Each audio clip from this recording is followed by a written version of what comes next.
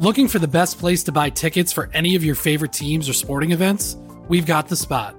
Our partner, StubHub, has been the leading ticket marketplace in the world for over 20 years, providing a 100% guarantee with every order. From a worldwide selection of live events, the widest choice of tickets and industry-leading partnerships, StubHub has what you need to purchase with confidence. StubHub, an official partner of The Athletic.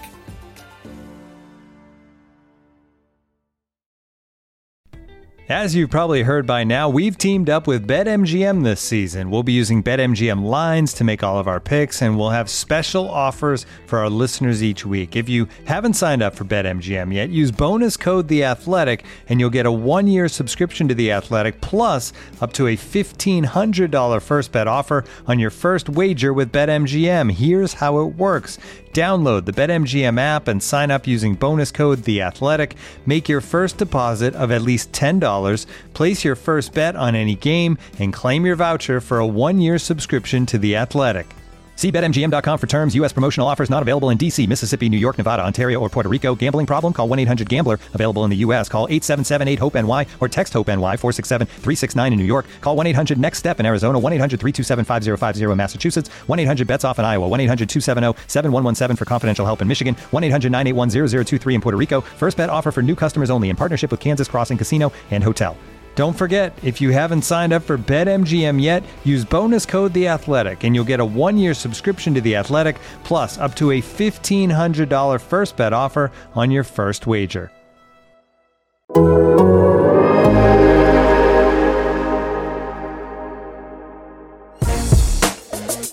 The culture is the culture. It's 4 to 6 A to B, competitive excellence, and the brotherhood. The plan to win has never changed. So the culture here and the plan to win is always going to be here at Ohio State. Welcome back to the latest edition of 4 to 6 with A and B. I am back in Columbus, Ohio from recruiting trips, and Landis still doesn't want me at his house. It's probably for the best that you're not here at the moment. We got some folks going through some illness over at the Landis house, so you're better off. You're better off not being here. It's not a ideal segue for you because you're not feeling well, but obviously there's a major scare and pandemic happening right now in the country with the coronavirus and stuff, and Bill has been tested for it and does not have it, but it does have an impact on the team that we cover. And you had a extensive discussion with Jerry about this, the sports information director. How could this impact our coverage of Ohio State, what Ohio State does this spring, their spring schedule, the spring game? Why don't you bring everybody up to speed on what you know about that? Yeah, Ohio State, the university, is moving to online classes, basically wherever it can until March 30th. And in the email they sent out on Monday night, basically it said, if you're holding events through April 20th and they're not necessary, don't have them. So it's not unique to Ohio State. I think that's happening a lot of places around the country and will continue to happen. As far as it pertains to the football side of things, right now, as we speak we're recording this on Tuesday morning, Ohio State is proceeding as normal with its spring practice schedule. They're on spring break right now. They'll be back next Tuesday for what will be their 4th practice of the spring. In terms of the media availability that comes with that, for right now, it's all still as it was laid out to us before spring started. That obviously can change. I'm sure a lot of people saw that all the pro sports leagues aren't letting media in the locker rooms for the time being as people work through this. Our setup is not quite the same as that. We're not in the locker room and just talk to people on the field. So it's a little different, but it's all close quarters, and I get it. It could change the media setup for us, but as we talk right now, nothing has been decided. And I guess on some level that could put the spring game in question, the spring game set for April 11th in Ohio Stadium.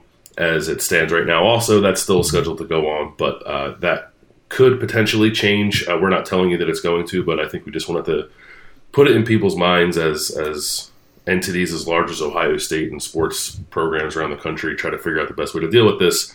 Some of these things could become casualties of that. But for right now, everything with Ohio State football and spring practice is proceeding as normal. And I saw that some of the schools in the Pacific Northwest, or some of the states in the Pacific Northwest, are just banning any gatherings, or Northern California too, of more than 1,000 people. So as you start to see things become more preventative and measures being taken, I think it's important to understand that it's probably fair to expect that most of the schools and the large events in the states and the rest of the country are going to follow suit. So it's just kind of an interesting thing to track right now.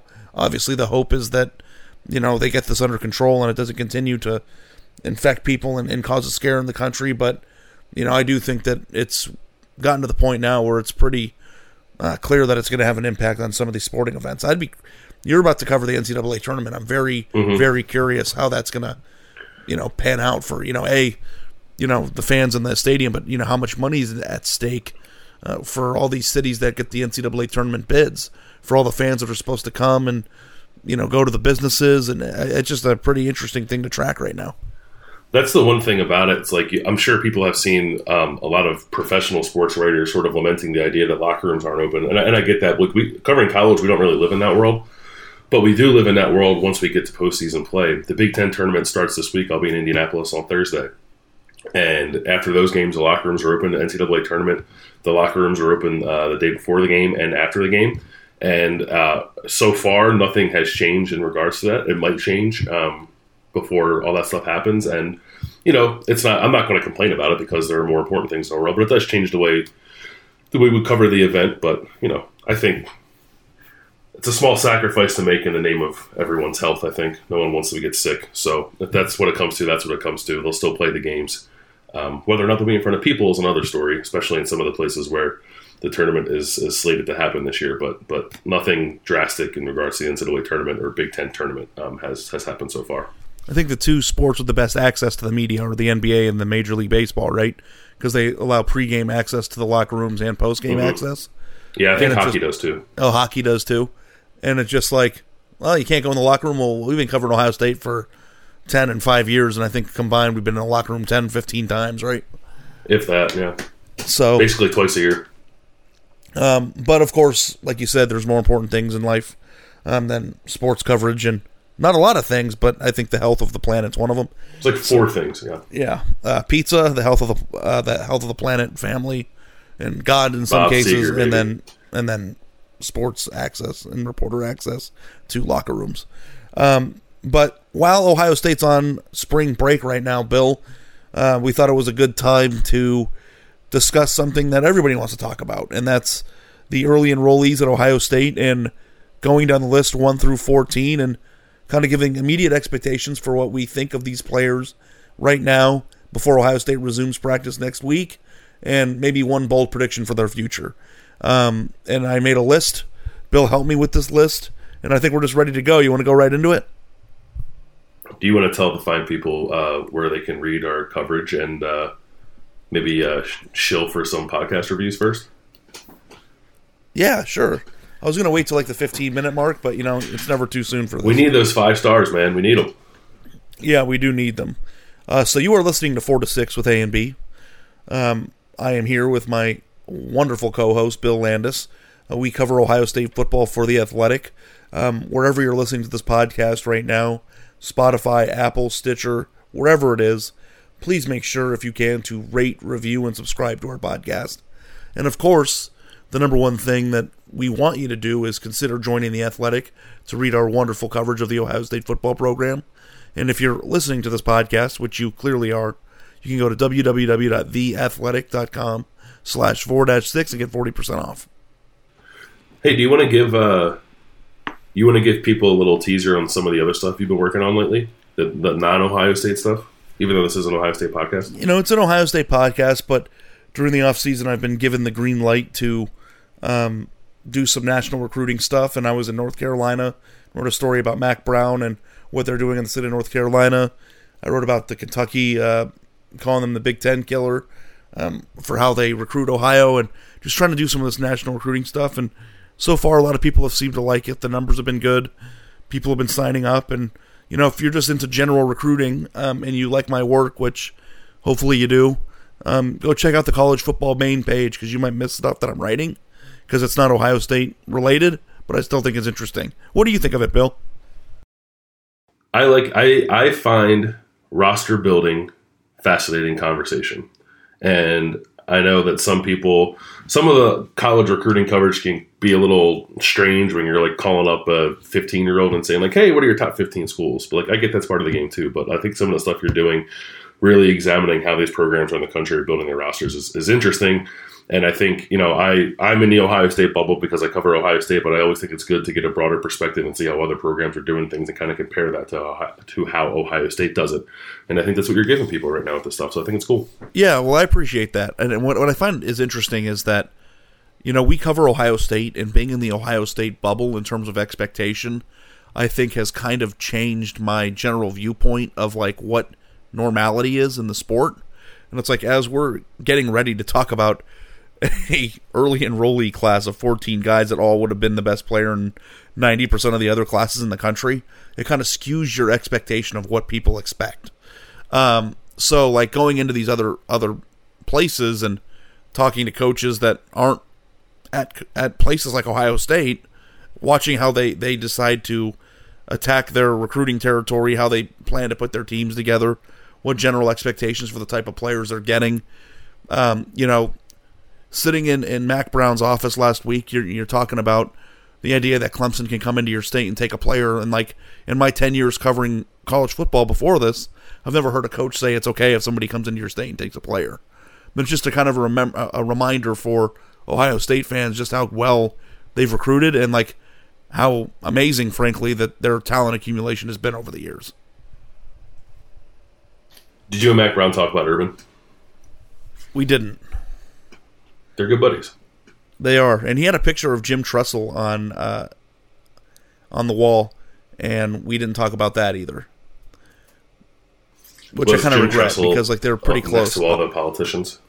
Yeah, well, I had a line in my story about how there was a museum kind of in the back of Mac Brown's office, and that museum had pictures of two presidents, was with Barack Obama and George W. Bush.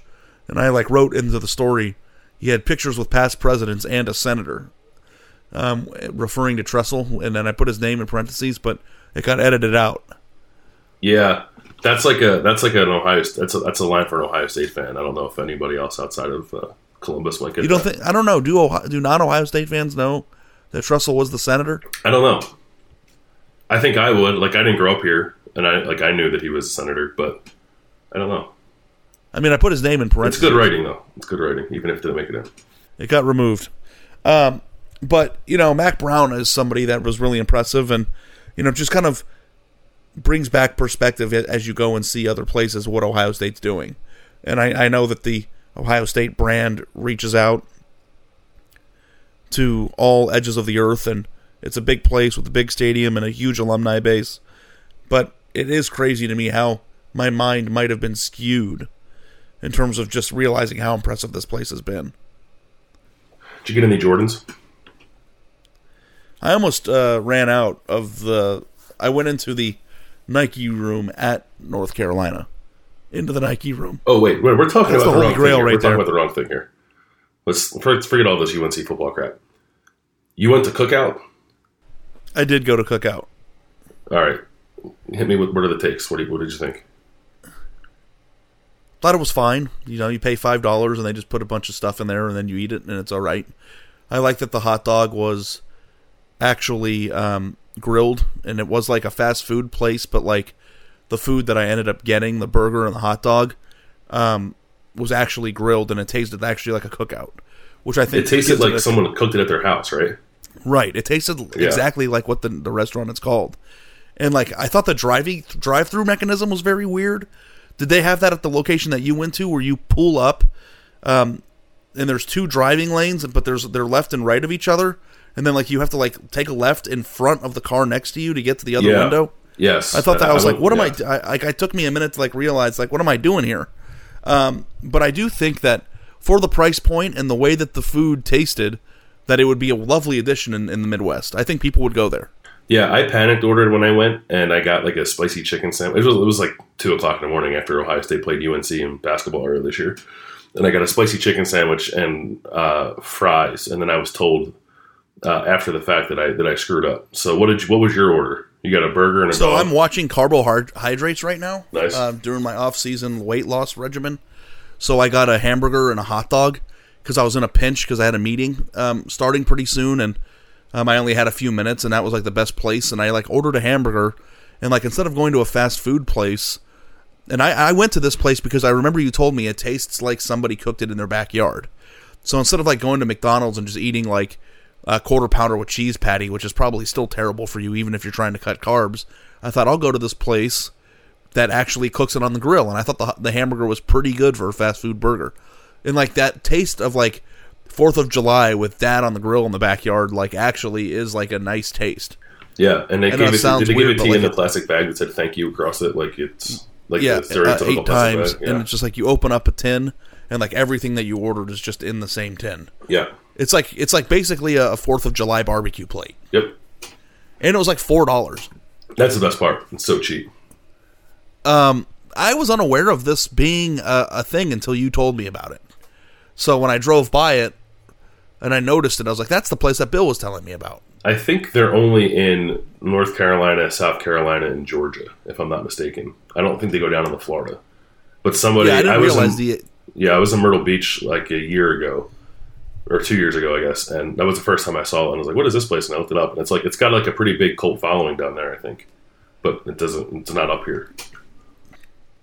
I didn't realize the extensive nature of how big it is down there. There's like one on every corner. Yeah.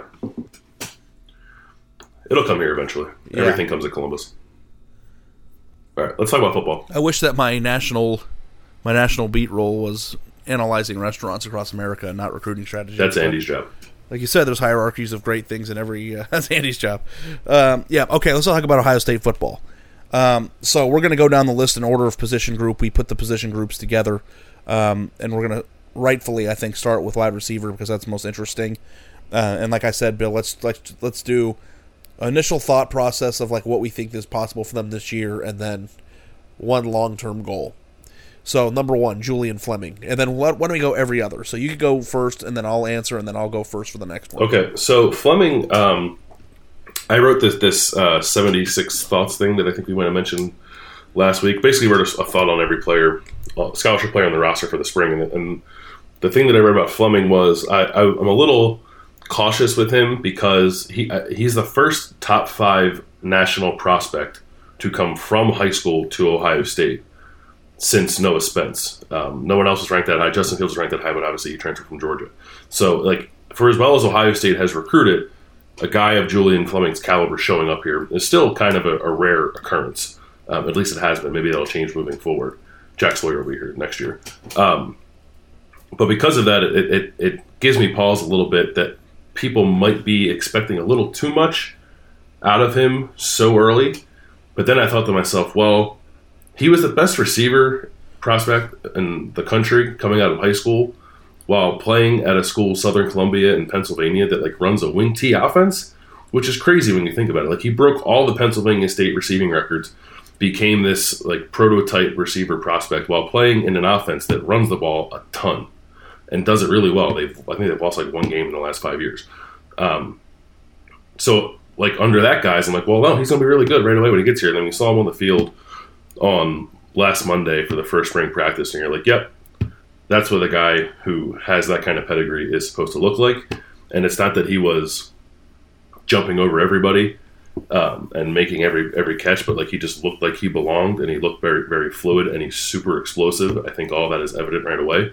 So I am not going to heed my own advice. I'm going to go all in on Julian Fleming from the start. I think he's going to be very good very early. Now, what exactly does that look like? I think Garrett Wilson caught, like 30 balls last year? I think maybe something like that initially, but long term, he's only going to be here for 3 years, but I think he is, because of his size, his combination of athleticism, where I think the offense is going with Ryan Day and these quarterbacks are having, I don't think it's crazy to think that like Julian Fleming is the number 1 receiver prospect coming out of high school, and he could be the number 1 receiver prospect coming out of college 3 years down the road. So is that your bold prediction next? My bold prediction, yeah. Okay, how bold do we want to get with these? Like if I say I think Julian Fleming is going to be the first receiver drafted in the 2024 pretty bold NFL draft, is that too bold? Is that getting too far ahead or what? I mean, it doesn't have to be bold, I guess. Bold is always just like a headline thing. I think. But just like a prediction of like where you think this is going to look like long term. So if you think he's going to be the first player drafted in the 2023 draft, I think that's as bold as you could possibly get. Yeah, let's do that. Let's start off with a bang. But I also think that it's rational because that's where he's ranked. Yeah. All right, yeah, that's my long-term goal. He's the first receiver drafted 3 years from now. Yeah, this is going to get very interesting as we go down the list of 4 receivers, but it's funny because like I was really high on Julian Fleming like during like the December signing period, and then I think that you kind of talked me out of it with the wing T, and now I feel the way that you used to feel. Because Ohio State has a lot of receivers, right, that are coming in, and it's just like, how much of a difference is there between the number 3 national player in the country and the number 28 national player in the country, and how much difference is there in the recruiting rankings between the number 1 receiver and the number 5 receiver? Like, do you think it's drastic? Because like I think that sometimes people just don't know how to read recruiting rankings, but sometimes I do think it's generally confusing of like how much of a gap you think that there should be or there is. Because it's like, to me, Julian Fleming, I could get behind you and say, yeah, he's going to be a number 1 receiver drafted in the 2023 NFL draft, because that's exactly what his national ranking on 24/7 Sports indicates. And I don't think that's wrong. But whether or not I think that he's going to be the first receiver on the field for Ohio State this year from the freshman group, I don't know that I think that's going to be the case. I think that what you wrote in your thoughts, what was it, 76 thoughts? About Jackson Smith-Njigba, which is, I guess we can bleed into the next one, is, you know, his versatility and his size, but also his ability to play inside and outside is going to give him a faster track. So, like, I guess I'm going to bleed into the next one, and I'll give you my bold prediction for Julian Fleming, and that is also that he'll be a first-round draft pick, because I do think that he will with his coming into Ohio State 6'2", 200 pounds, of the records he broke. His agility, his, I don't need to go down to the list of everything that he does well, but he's the most complete receiver Ohio State's signed since, Garrett Wilson. But going into the next one now, Jackson Smith-Njigba, I think that he's going to be the leader in receptions for the receivers in 2020. The numbers that he put up in Texas, the system that he played in high school, I don't think that there's a huge gap between the number 3 receiver and the number 28 receiver. They are similarly sized, and I've had a feeling about him, and I do think that would be my pick. So my prediction for him would be leading receiver for Ohio State for the next 2 years. That's my bold prediction, and I think he's going to be the leading freshman receiver this year too. So can I fold them into the same thing, kind of? Leading freshman receiver this year, and then the leading receiver overall the next 2 years after that? Is that what you're saying? Sorry, leading receiver freshman year. Leading freshman receiver this coming year. Leading receiver from this group in 2 years. I think Garrett Wilson will be the leading receiver on Ohio State's football team in 2021. But I think Jackson Smith-Njigba will be the leading receiver from this group. And that's me saying that I think he's going to be the fastest one to stardom out of the 4 they signed in the 2020 class. I can get on board with that. The only thing that gives me a little bit of pause with Smith-Njigba, because I believe what I wrote, in that he's pretty versatile, and that's going to get him on the field right away and maybe gives him the best chance of all these young guys. But I think he's best utilized in the slot. And like, if Garrett Wilson is going to hold down that slot receiver spot, which I think might happen. Garrett can play all over the place, so I don't think he'll be there on every single play. But man, like, the more I think about it, I like the idea of Garrett Wilson in the slot is crazy. Like, we saw how good KJ Hill and Paris Campbell were in the slot in this offense. Like, Garrett Wilson has the potential to be like more explosive and better than both. He's like the combination of like the best of both those guys. He's not quite as fast as Paris, but he's faster than KJ, I think. And like the idea of combining sort of those two skill sets together into one guy is frightening. If I'm someone who has to plan against Ohio State, and like, I just don't see a scenario where Garrett Wilson doesn't thrive in the slot. And if that happens, then I wonder if he blocks Smith-Njigba a little bit. Not in like a significant way where we never see Smith-Njigba, but just in a way that it's like you see flashes of him but he's not really in a position to be the leading receiver among all of these young guys because Garrett Wilson's so good. And you were salivating over Garrett Wilson. Yeah, like you salivated over Garrett Wilson all of last year. Now I'm on board. I'm with you. If he's going to play in the slot, I'm there. Yeah, I think that it's just like really difficult as we move on to G. Scott Jr. I thought that if a freshman receiver was ever going to be a major prime focus in Ohio State's offense, that Garrett Wilson was it. Like, I don't know, we aren't expert talent evaluators all the time, but we watch these kids in camp, and I watched G. Scott at the opening, and we saw Garrett Wilson at the opening the year before, and like Garrett Wilson was the most complete receiver I've seen sign at Ohio State. So like now, looking at what he did his freshman year, maybe part of the reason is because there were a few seniors on the roster that kind of blocked him from getting on the field, and now there's kind of an open route to the field for these young guys, but it's just like, what is the expectation for a freshman receiver in Ohio State's offense? Does that increase to you now that Ohio State's gone past first with Justin Fields, and now they're going into their second year? Ryan Day's in his second year. Like, the running back concerns, like, do you think that opens up the door for more catches for these freshmen? A little bit, yeah. I don't think it's going to look like it looked 2 years ago, quite on that level. 2 years ago, it was like basically like a 50-50 split run and pass. Last year, it was like 62% run last year. And I think this offense will land somewhere in the middle. But that does open up more passing opportunities, or reception opportunities, I guess, for these young guys. So I think the available catches this year, and probably moving forward, unless they get a crazy dynamic running back, which is also possible, is elevated a little bit than it was last year. Yeah, I'm just looking at these rankings again, Bill. It's pretty crazy what Heartline did. I mean, like, I know that this sounds like a puff thought, but man, 3 top receivers in the top 65 players nationally, 3 of the top 10. It's like, how are you supposed to pick between these two? But I saw G. Scott last July at the opening, and like, it was like, why is this kid not a 5-star prospect? And that was kind of like the story angle I went, because I was blown away by his ability and his skill set and just the plays he made, and he was dominating top of the line defensive backs, and like, it's like, this is just another guy who's the biggest of the 3, I think, 6'3", 210 pounds. They're all they're all really good. I honestly, it's like hard for me to decipher. When you get to the third one, like, what do you say about him? So like, I'll let you start, and then maybe that'll trigger something for me. When you get to the third one, it's really hard to talk about. So why don't you do it? Yeah. No, it is. I'm the host. I'm the star of the show. Okay? I'm the star of the show. Yeah. No, I agree. It's just hard. It's like, you can't. I don't think we can just sit here and realistically just be like, they're all going to be great. At least early on. I think, over time they will be. I don't. I guess what I said about Julian Fleming, like, I can't say the same thing about G. Scott. Like, I think there has to be some kind of gap if I'm going to predict that Fleming is going to be as good as I think he's going to be right away. There is an opening on the outside. Like, if Wilson stays in the slot, then on the outside, like, the only real known commodity on the outside is Chris Olave, and obviously he's going to play a ton. And then you have Jalen Harris, who is having a good start this spring. Kevin Wilson said it was like the best winter that Jalen Harris has had.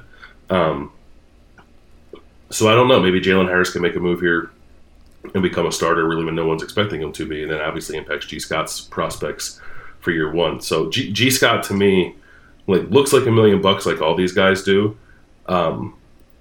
I think at the moment my lean on him is like maybe not a ton the first year, and then like kind of explodes in year 2 when Chris Olave is gone, and maybe like Garrett Wilson is pretty firmly entrenched in the slot, and then like your starting outside receivers in 2021 are Julian Fleming and G. Scott, and then it's like, oh man, where'd G. Scott come from? So maybe I'll say like long term, he'll have fewer than 20 catches this year, and then he'll double whatever that reception total was in year 2.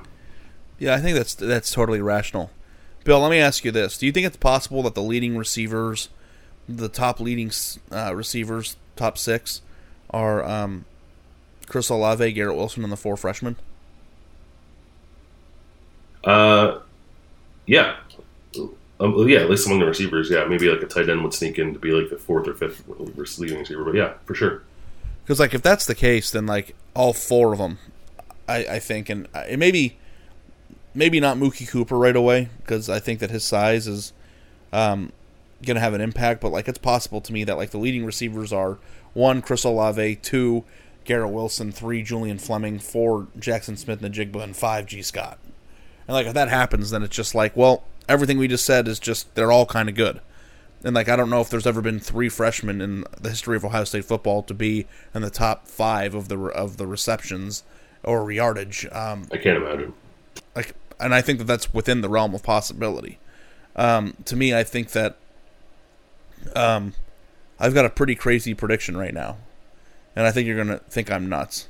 But I think it's possible because of G. Scott's size and just his pure, just natural ability, that he is the highest drafted receiver out of this freshman group, even more so than Njigba and Fleming, even if he doesn't have the fastest start.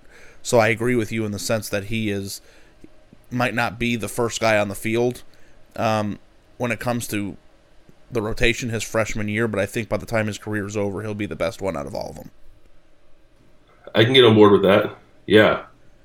But you still think he's a 3-year guy or a 4-year guy? Like in that projection, is it 3 years on the road or 4 years on the road? It's hard for me to like ever predict that somebody in the top 65 of the recruiting rankings is a 4-year guy, so I'll say 3. But I think out of the 3, how many do you think would be a 4-year guy? One or 2, or none of them, or all of them? Probably 2 of them, I would say, because you never know what's going to happen. Like Mookie Cooper could be buried a little bit in his career. Like, it wouldn't surprise me if Julian Fleming is, like, awesome from the jump and Chris Olave is obviously here for one more year and he's awesome. And G. Scott just doesn't get a ton of opportunity his first year. And maybe over the next 2 years, is like he's pretty good, but he's still, like, Fleming is, like, the star of the show. Like, and G. Scott was around for a 4th year, and then, like, in that 4th year, he was the man. And then got drafted in the first round. I think that's on the table, but, it's impossible to say. Yeah, I mean, things happen, injuries happen, setbacks happen, off the field stuff like that. Not that anything like that would happen, but to project 4 years down the road with a roster, as we found out, is a pretty impossible thing to do. But the one thing I will say in terms of a distinction is these guys are all like mega famous, big time, 4 or 5-star prospects. And like Ohio State had Michael Thomas, and they had some guys who were really heavily ranked at the receiver position, but this is like the biggest breakthrough, not only at the receiver position, for all of them being in the same class as well. So I do think that there should be, like, outside of Garrett Wilson, like, I think there should be a different way of thinking about it. And like, if you see what Garrett Wilson did, he caught a crazy pass on the first drive of the college football playoff as a true freshman. I think that's more of the bar that we're looking at for these guys, more so than just like, well, they're going to redshirt. Because I think it's a completely different ballgame at that position right now, and there's a lot of opportunity there. I agree. What do you think about Mookie? I was very interested. I think that he is not going to have a big impact this year. And it's nothing to do with him, but he hadn't played football for a year because of some eligibility transfer situation out in St. Louis. And, he's 5'8.5", 190 pounds, and I know that he, in his mind, thinks he's ready to go, and maybe he is, and I'll be completely wrong, but I do think that in a world where they're playing Wilson in the slot, if anybody's going to get blocked from the field, more so than Jackson Smith-Njigba, I think it's going to be him. And I think he's going to use a year of development at Ohio State to get his body right. I think guys who are of that stature need to get, a little bit physically thicker than other guys just because of the size of their body. And I don't know that necessarily Ohio State's in a deep need to find a true slot receiver that is kind of like in that Dontre Wilson mold. And maybe I'm like putting him into a weird position because of his height and, just kind of like unfairly comparing him to a guy like Dontre Wilson. But I do think that like Ohio State's going to want to develop him and get him right before he has a chance to be the first like true H-back the way that we viewed it when Urban Meyer got hired in this offense. I don't think he'll. Yeah, he's going to open up some stuff for the offense. I think this year, like situationally. I don't believe that he'll. I think Wilson and Smith-Njigba will be in front of him in the pecking order in the slot, and like CJ Saunders is still trying to get a 6th year, and I suppose we would have to include him in that conversation too if he did get that 6th year. I just don't know if there's a lot of opportunity for Mookie Cooper to get on the field consistently as a receiver, but I do think we'll see him some, and I think we'll see flashes, and I think we'll see jet sweeps and pop passes and all that stuff, and it'll look like how they were using Paris Campbell and Bontre, like you said, back in the day. What I do think Mookie will do this year is get involved in the return game. I think that's how you keep a guy like that engaged. I think he can be dangerous in that role. And my bold prediction, or whatever the hell we're calling it, is that he will return a punt for a touchdown this year, and it'll be the first time Ohio State's done that since 2014. My bold prediction is that he's going to be better than Percy Harvin in the long run. Yeah, I'm not there with you. Yeah.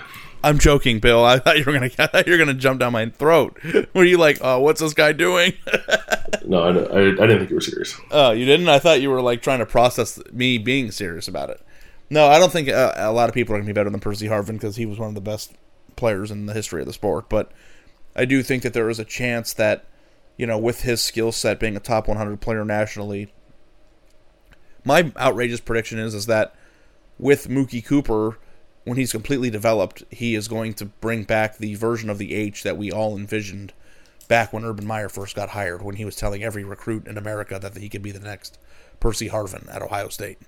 And, that hasn't really manifested, and I think part of that is because of the skill set of the players that were in that position, and Dontre Wilson not really panning out because of injury. And but I do think that he is good enough and has the stature to be like an interesting threat in multiple ways in this offense, and maybe be the closest thing to Curtis Samuel that they had at Ohio State in the past 7 years. Does that make sense to you? Sort of. I don't think he'll be like in the backfield like Curtis was, but yeah, I don't know if he has the body to take a handoff. He's 5'10", 195, which is pretty sturdy. It's probably about the J.K. Dobbins was a little bulkier, like 215, I think. But I just don't know if that's his skill set. But sweeps and all that stuff, yeah, for sure. Yeah. And then maybe downfield a little bit, too. Okay, so now we're going to the best part of the podcast in Bill Landis land, and that's to the offensive line. The fifth person on our list is Paris Johnson. I think Paris Johnson is going to be better than Orlando Pace. I'm just kidding. Me too. It's kind of... Oh, you were joking? I was joking. It's interesting. Like it feels ridiculous to even mention the two in the same sentence, but I also find it interesting that Paris Johnson takes that on, even if it is a little off the wall because Orlando Pace might be the best offensive lineman ever. It's interesting that Paris Johnson's yeah, that's who I want to be. That's what I want to do. I've talked to him. That's who I want to emulate and be, and bring on all those comparisons. I welcome them. And I think that's an interesting sort of mindset for a freshman coming in right away in a pretty big spot. I think they're going to give him the opportunity to show that he should be a starter as a freshman. Ultimately, I don't think he's going to be one. Right now, I think I'd pick Nick Petit-Frere to win that starting right tackle job. And Thayer Mumford's obviously the left tackle. And I don't know, in the quest to find the best five and maybe you do some shuffling, I still don't think that gets Paris Johnson on the field. But he'll be in a 2 deep. I think he'll play a lot. And then he'll start for 2 years after Thayer leaves, and then he'll go be a top 10 draft pick. Yeah, and I think people really think that if you're not the starting left tackle or the right tackle that you don't play. And Ohio State's in a position where I think he's going to get to play quite a bit. And I don't think he's going to be the starter either. I don't think Ohio State wants to live in a world where they have a freshman starting a tackle, even if that freshman is a freak like this guy, because he is the most complete offensive lineman that Ohio State would have signed in the Urban Meyer era. And going into the Ryan Day era, when you look at just his actual recruiting ranking, I mean, he's in the top 10 prospect, number one player at his position, number one player in the state. So, I don't know what kind of shuffling could actually even happen. What would you do? Move one of the tackles to guard? I can't even envision, does Nicholas Petit-Frere have the body to play a guard? And, I guess, I mean, Brandon Bowen played guard at 6'7", so I mean, I guess if they want to if Paris Johnson turns out to be anything close to Orlando Pace, I think he has to start. And you take on those comparisons, and I think it's fun to say it behind a table at a media day, but I don't know how much application there really is to that, because Orlando Pace was like the best offensive lineman in the history of the sport. But I think like if he turns out to be anything remotely close to that, and based on his recruiting ranking, he's supposed to be in that category, not Orlando Pace category, but NFL draft pick category. I do think the idea of moving a person out of their natural position so that he can play his makes sense. It's just a matter of they're so set. Like Josh Myers is a starting center, Wyatt Davis is a starting right guard, Thayer Munford is a starting left tackle. Like Harry Miller is going to have every opportunity in the world to be the starting left guard, and then the only open position battle is right tackle. And I don't, like Harry Miller is also very highly rated and super smart for everything we hear. So I just don't. Even if you wanted to play that game, like who can we move around and get Paris on the field as a freshman? If he I don't know how that happens other than him just flat out beating Nick Petit for the starting right tackle job. Yeah, which I think is probably more simple than just putting Petit in a guard spot and then moving Harry Miller off, which makes no sense if we're going by rankings. What percentage chance do you give Paris Johnson of being a starter as a freshman? 10%. You know what? Yeah. 30%. 30? Yeah. Yeah, I think I would do. Yeah, I'd be like in the 20s probably. I'd be closer to 30. I do think that we all forget that Petit Friere was the number one rated tackle in the 18 class. So like this guy's got star power too, but I do think that when you're in a position, looking back at what happened with the Bowen battle last year and the fact that he lost it, it does kind of give you pause the idea of like, is this guy what we thought he was? And I'm not saying that he's not, but like the idea that somebody in that position could have lost a starting job, makes you wonder, does he have it? Maybe he was misrated. So I don't want to say he's got a 90% chance, so I'll give him a 70% chance because I do think that the coaching staff wants him to win it. Mm-hmm. Yeah, I agree. My bold prediction for Paris would be that he is the first offensive lineman drafted in a top 10 pick in the 2023 draft. I'm there.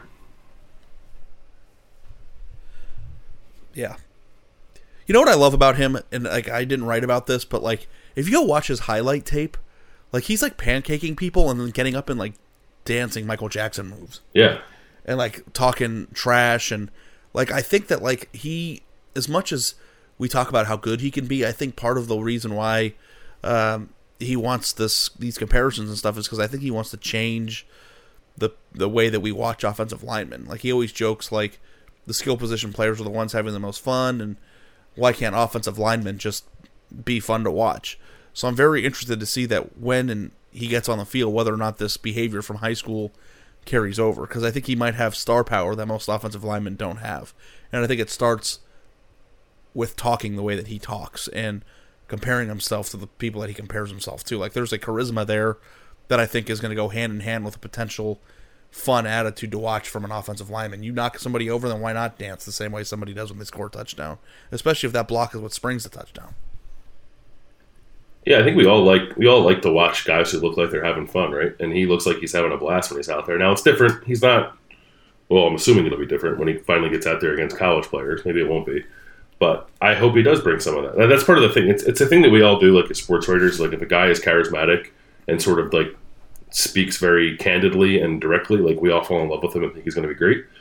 Doesn't always pan out that way. So there's some of that happening with Paris Johnson, but you also watch his highlight tape and it sort of it backs it up. So I'm on board with everything you said, and I think it's not. I don't think it's open and shut that Nick Petit's starting right tackle next year. I think it's one of the more exciting things to track in the spring. Now, Bill, moving on to the next one, is a position that we're not usually put in terms of rankings and predicting the future. But Trey LaRue from Norwalk, Ohio, you went there, so I'll let you carry the bulk of this conversation. But he's a 3-star prospect, but he is the number 91 offensive tackle, and he's not rated nationally in the top 1,000. Yes. Like, this is not somebody that's typically in an Ohio State class in terms of ranking.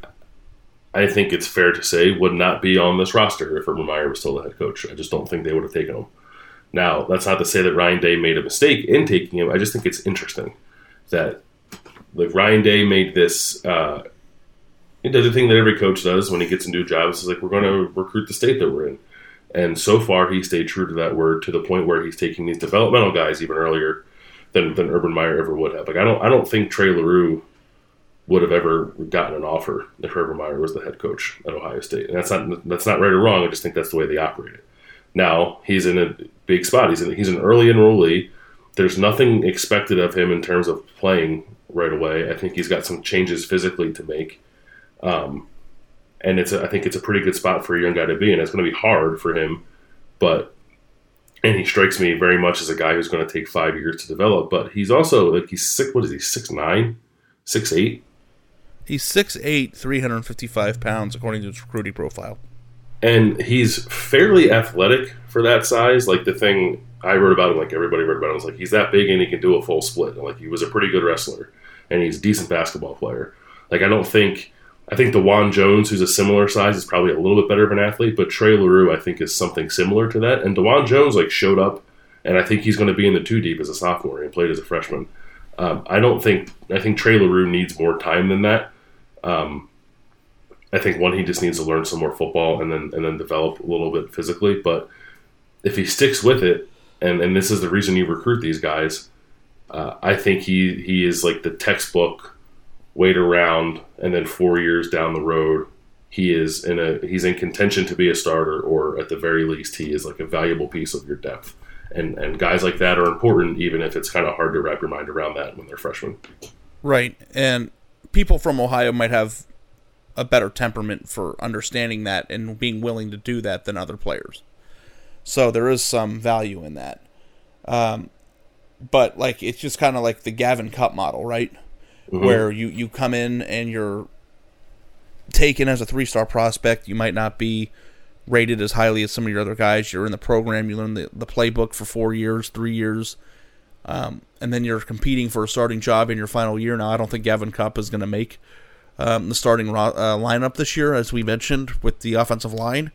But I do think that it's possible that, given he can play multiple positions on the offensive line, that he might be one of the more critical backups for Ohio State in terms of just versatility in case there's an injury through the stretch of the season. And he could be somebody that would be a capable player for playing if they needed him to.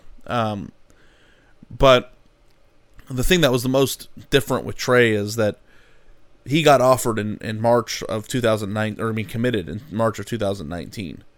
So this was a guy that they didn't wait on and didn't take late because they needed a position player. This is somebody that they recruited early and took early. And that's the most atypical thing about this whole thing. Every single year under Urban Meyer, there were guys where you go, well, this guy might not have gotten an offer. But a lot of times, some of these guys do, because late in the process, if they miss on a 5-star offensive lineman from San Diego or wherever they're from, or Miami, then they end up with these guys that want to be in the program, and they flip them. So I don't know if they saw something. Maybe they saw something in him. Maybe his size was just too much to pass up. I agree with you that he might not be here if Urban were still the head coach, but I know one thing for sure: if Urban were the head coach, he never would have been offered that early. They probably would have wanted to see the changes that you were talking about in his body, those physical changes early on before earning a scholarship offer, rather than giving him one and having him change it. So, my immediate prediction for what he is a developmental guy, and my prediction for what he is long term is maybe a starter in his 5th year, senior year, and maybe never starting at all. But as things go, sometimes people prove you wrong, man, and all you can go and go by is who they're consistently bringing into the program, the athletic ability of those players that they're bringing into the program, and compare it to his athletic ability. And right now, I just don't see it. Guys who have been ranked low like this have panned out. Like Brandon Bowen was, I think, ranked in the 500s. Pat Elflein, I think, was in the 800s. Maybe there are exceptions and not the rule. Trey LaRue is just lower than even those guys were, and part of it's that I don't think he really put himself out there for camps and all that stuff. But I agree with you. I think the only realistic long-term goal you can have for him, or prediction you can have for him right now, is let's wait and see in 4 years if he's ready to be a starter. Because the other thing about it is, too, like, they're not going to stop recruiting well on the offensive line. And they're already off to a pretty good start in the class behind this one. So there's going to be an uphill battle, I think, for him to become a starter. But there is, like I said, there's always value in being a guy like a Gavin Cupp or a guy like Josh Allaby, who never was a full-time starter but became very important in stretches for Ohio State over the last 2 years of his career. Yeah. And just temperament is important. The ability to understand your role and play it, you know.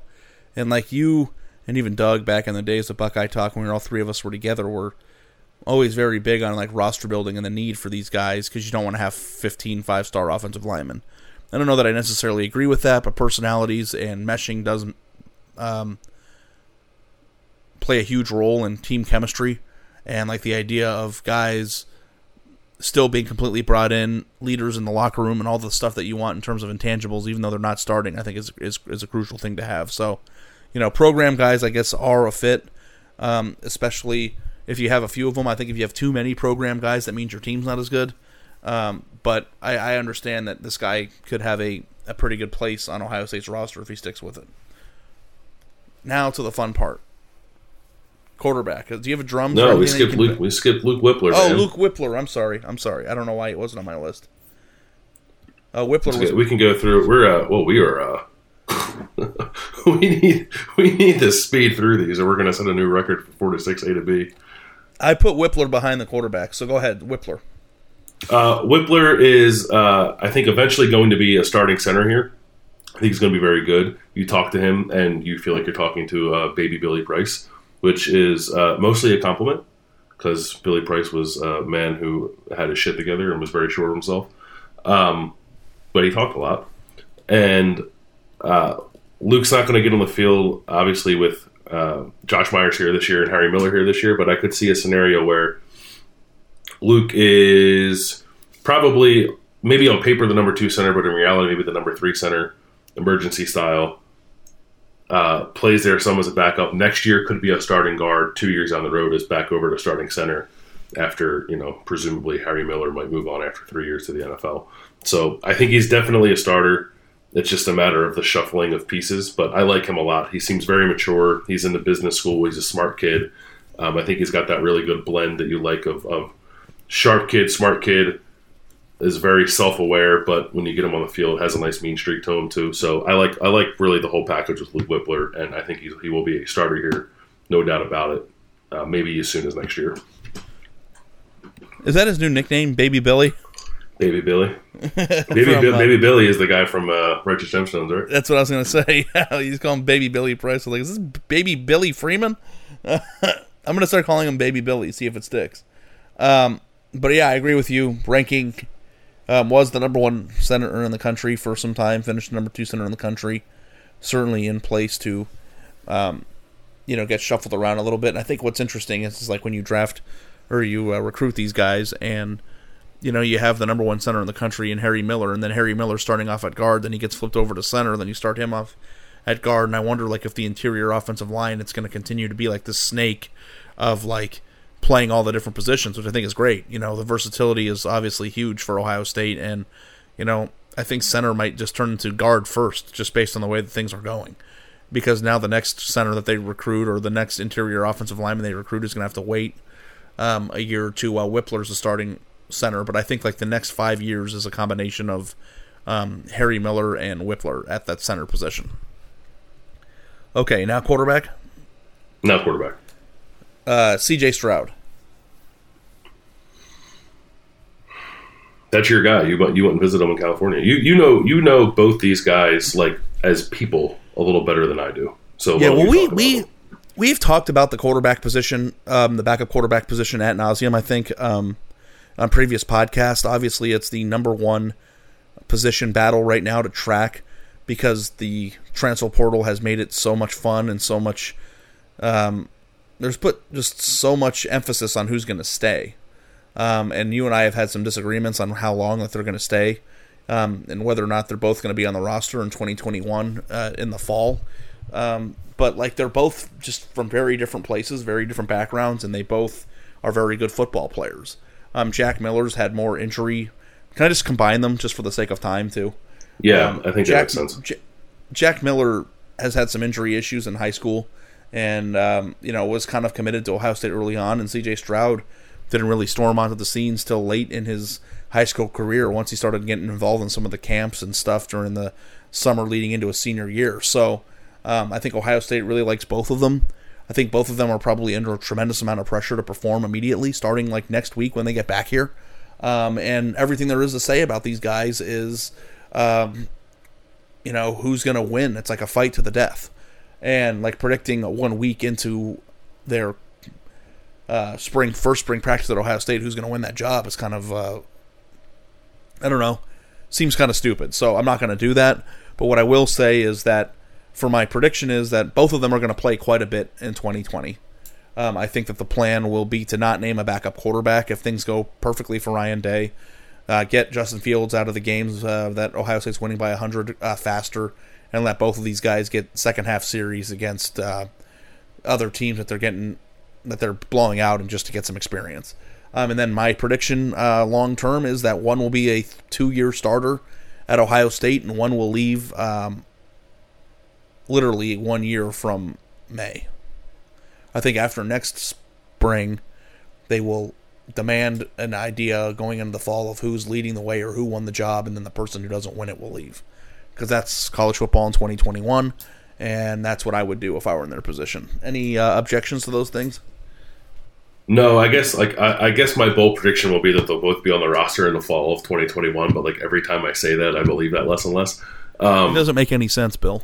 No, I know. I think your projection is probably exactly what's going to happen, especially in a world where the transfer rule changes, and it should be changed by them. I went to the first spring practice like hoping to watch both of them, and like hoping that something would jump out of me to show me like, well, that guy's got a little more than that guy, and like it didn't happen. They can both spin it really well. There were a couple plays where each of them got their run out of the pocket and show their athleticism a little bit. I thought they both looked very comfortable doing that. I think long term, I'm a little higher on Stroud because I think he's got a little more athlete to him, and maybe if he's not as polished as Jack Miller might be at the moment as a passer, I think he can become that. So I'll say that. I don't mind saying it. It's not based off anything. It's just what I thought beforehand. It's not based off anything I've seen so far. But like, I think Stroud will be the one that ends up starting here. Well, I do think, too, Bill, that you can read into recruiting behavioral patterns. And I do think that based on the way that Ohio State ended up recruiting Stroud, how much of a priority they made him, I understand that they needed the numbers, but it just kind of seemed like the way that Ohio State went about that, they love him. Like, this isn't just a guy that they brought in to make sure they had enough quarterbacks in their room. This is a guy that they brought in because they thought he could be a starter. And to do that so balls to the wall when you had a guy like Jack Miller, I think you might not have done that had you known for sure that Jack Miller was your franchise long term. You might not have wanted to ruffle the feathers or rock the boat or whatever other cliche you can come up with. And the fact that they did it without any regard, I think, gives you a key into the idea of what they feel about CJ. So, like, right now, if I had to pick, and again, this is based off of nothing other than just trying to read the tea leaves, I think C.J. Stroud might win the job. But, like, I do think it's interesting that, like, Jack Miller ran more in high school than C.J. Stroud did. Like, C.J. Stroud is a true pro-style quarterback. And I'm not saying he can't run, and he's going to want to run to extend plays and all the stuff that we always talk about, but, like, Jack Miller was actually more of a runner. So, like, I don't know, in terms of out-athlete, I don't know if I agree with that completely. But again, I just think that based on the way Ohio State recruited him, that was a tell. Capiche? Stay tuned for fall of 2020. I mean, well, no, it'll be here before you know it. Next fall, 2021. I'm already booking travel for the bowl game next year. Rose Bowl. Fiesta. Okay. Defensive line now. Why don't we do Jacoby Cowan first? You went down to Charlotte and spent some time with him, and I think the number one glaring omission from this year's class is there isn't a 5-star defensive end. But Cowan is, I think, the highest rated one, right? Or is Darian Henry rated higher than him? I thought he was. I thought Cowan was. Cowan was Henry's 153 overall, and Cowan is 162 overall. So they're okay. So very basically similar. the same. But Yeah, you had a similar. conversation with Cowan I thought was really interesting. You wrote a story about it. Why don't you start with Cowan? He's wanted to be like, he came here thinking he was going to be a defensive end, and if you look at him, he looks like he should be a defensive end. He's very long, but he's also got he's got a big frame, and he's going to be like an interesting study, I think, because how tall is he right now? He's 6'4". He's listed at 6'4", 275. Now I was talking to someone at the first spring practice, and if you looked at Cowan, you could tell. And the same's true with Darian Henry. Both those guys dropped weight when they got here, like significantly, like 20, 30 pounds I'm talking about. So at the moment, Jacoby Cowan's 6'4", probably 255, 260-ish. He's not the 275 that he's listed as.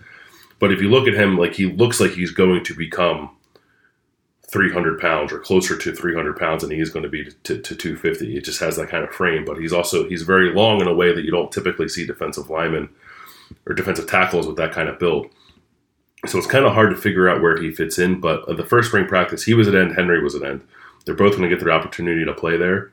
I don't think either one's going to get on the field very much at that position as freshmen. There's not a clear path really at any of the defensive line spots, I think, for a freshman to play in any sort of meaningful way, unless one of these guys just comes out and sets the world on fire, which I'm not really on alert for. But if Jacoby Cowan is this like long athlete, he's a basketball player, he's 6'4", he's got very long arms. And if he's going to be to get to like 280, 290, I could see him being like a lesser version of like a Draymond Jones or an Adolphus Washington, a guy who may never be like the front of the line starter on the defensive line. Like this he's the man, he's starting for us.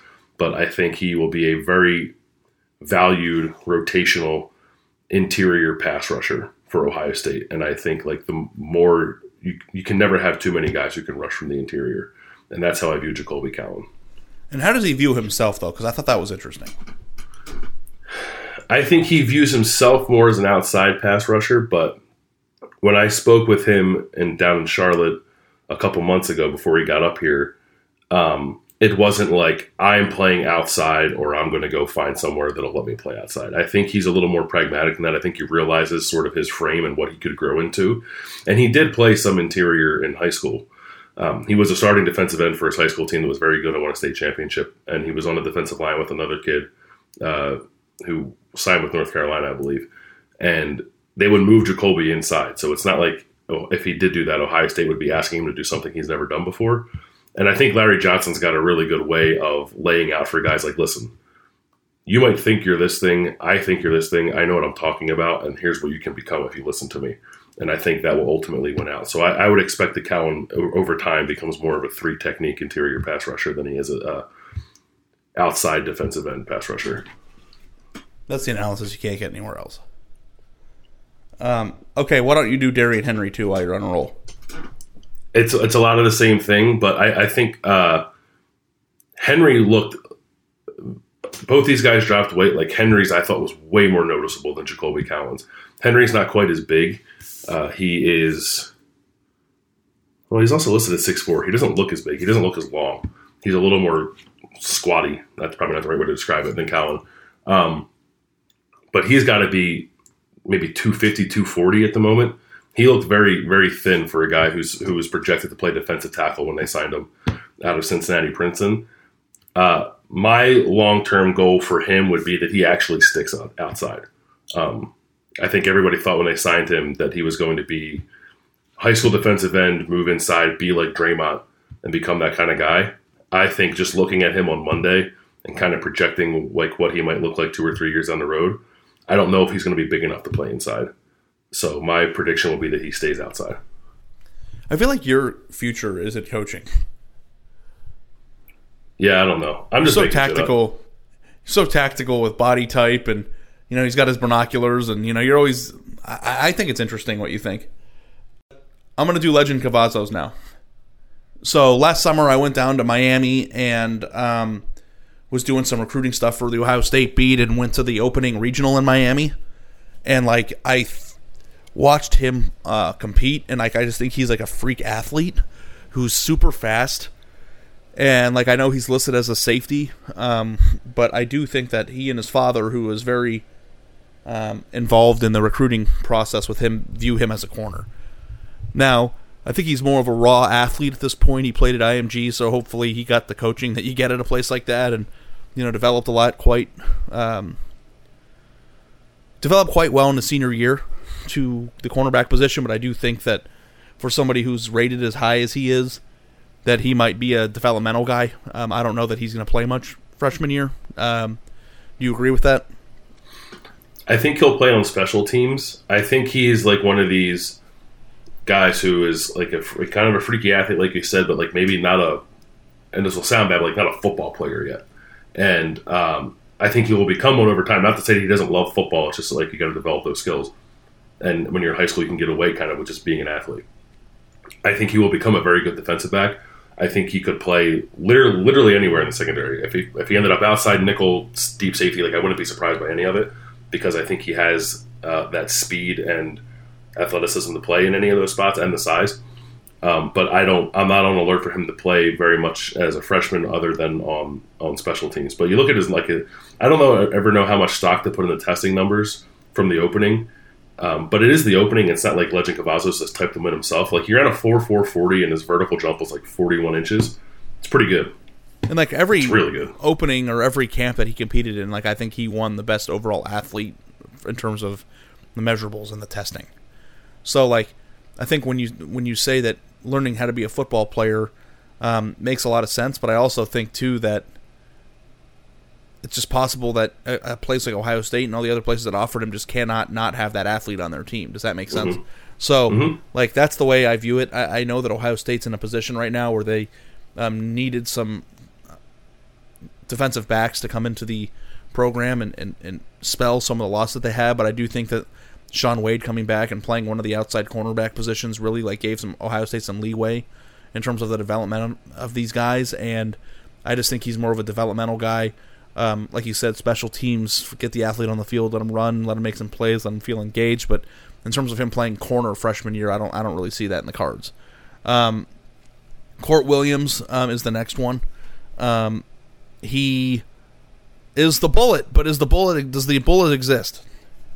The bullet exists. Yeah, it's such a confusing thing. The idea of the bullet, I don't think, is totally dead. It's just that Pete Werner ended up doing it all last year. We've said that a million times. I think they recruited Court Williams with the idea that he was going to be that kind of guy. Now, I don't know if he's going to be that this year. One, because they're really deep at linebacker. I think Pete Werner can do that stuff. I think Kevon Pope can do that stuff. Baron Browning said he was doing it. We didn't see him do it, but he said he was playing some of those positions. I don't know. If he does play there, that'd be kind of crazy. But I just don't know if there's an opening there for Court Williams to be that right away. So when we went out on the first practice on that Monday, Court was playing second team free safety because Josh Proctor wasn't practicing. So I guess that's where he's starting. I don't particularly think he'll be there long term, although he said he would like to start there. He thinks he has the skill set to play there. He doesn't look like a free safety, but I think he can still move like one. But ultimately, I think he's going to come down and be that sort of hybrid safety linebacker guy. It's just at the moment they don't need him there, and it's probably on some level beneficial for him to start off playing free safety against these caliber of players, because that's probably the thing that it comes least naturally to him. Yeah, even though he's a really good athlete. Yeah, I think it's probably good for him to start there and then eventually come down into the box where I think he's probably a little more comfortable. But I think he's their starting bullet, Sam, whatever. Maybe next year. Maybe next year because Pete Werner will be gone. It depends on like what Kevon Pope shows he might be. I think that I'll go somewhat bold with that, I guess, and say like he's their starting whatever you want to call that position in 2021. I don't know what I want to call that position. Hybrid, Sam, bullet, yeah, whatever. I think the media has decided to completely go against the usage of the name Bullet. Call him the Viper. That's the Michigan name. I'll call him a Viper. Okay. And then Ryan Watts, former Oklahoma commit, I think was really convinced, that the Ohio State was the best place for him after he committed to Oklahoma because of the coaching that he had in place. But when Jeff Hafley went to Boston College, I thought that he was going to be one of the flip guys because I thought that was like somebody that really was convinced by this. And then, of course, the idea that he still signed, I think he saw what Ohio State has done and put in place at the cornerback position, and he found a place that he could develop. And, pulling him, he's listed as a safety and the same way Legend Cavazos is, but I think he views himself as a corner. But I think he is a lot like Legend Cavazos in the sense that he's got a lot of developmental things that he needs to work on and get his body right and all the things that need to happen once you get to the college level before a freshman is going to really be in that mix. And like Harry Combs is really big on the idea of developmental discussions and putting people in a position to succeed before they get on. And that's even in a world where he likes to rotate guys. So I honestly don't know that any of the three freshman defensive backs are going to have a huge role in the defensive backfield this year. Maybe they'll play a little in blowout situations. But for somebody who wrote the story last year that Ohio State needs 4 or 5 game-ready defensive backs, I just don't know that manifested. Shaun Wade coming back, I think, changed a lot, and I think people feel a little more comfortable with Sevyn Banks and Cam Brown maybe than they probably did back at that point when he wrote that story. So I think that picture has changed a little bit. Cavazos and Watts were both working at outside corner at the first spring practice, I think. And Kerry Combs, I believe, might have said when we talked to him a couple weeks ago, said, that's where you start. Even if you think you might be something else, we'll start you outside. So that's where they're at. Watts is, his physicality was apparent right away. He's tall. He's very tall for a corner. He's 6'3", and he looks different than everybody else out there. And when you see a guy who just looks different than everyone else in this position group, you get a little put on alert by that because you just sort of project a little bit what he could become. But I agree with you. I don't think there's much of an opening, barring injury, for any of these young guys to get on the field. Maybe even perhaps in the 2 deep, but you also have Marcus Williamson is working in the slot. You have if Tyreek Johnson can up his game a little bit, there is potentially some depth there too behind the 3 guys I think we all assume are going to be the starters. So. But that doesn't preclude you as a young guy for being important on special teams. So I think that's the path for all these secondary guys. Well, now that we've gotten to the end of the list, I will say that this is probably the most impressive collection of early enrollees I've ever seen. Really good. I mean, to have 14 guys that are all, for the most part, ranked at the top of their position groups, 3 5-star guys that are in the program already. I mean, I don't know that. What's the average? If you had to guess off the top of your head, the average would probably be 7 or 8 per year at the most. So to get 14 guys in, it's basically an entire class for some people in for an entire extra fall camp session, basically, where you're developing and getting ready for. I mean, that to me is going to make Ohio State a much better football team in 2020. Yeah, and 2021 too, because you'll have guys stepping up in 2021 who aren't as green as they would be otherwise because they'll be when they get into the spring where they're really fighting for starting jobs, they'll have been here for a full year. Right. Cool. Well, this got out of hand in terms of length because I think we veered off a little bit on North Carolina and the cookout stuff, which is more important than Ohio State's actual football team. For more food takes, just email us. But for now, at an hour and 11 minutes, I think we're going to let you guys go. Thank you so much for listening to the latest edition of 4 to 6 with A and B. That was Bill Landis. I'm Ari Wasserman. We'll catch you next week.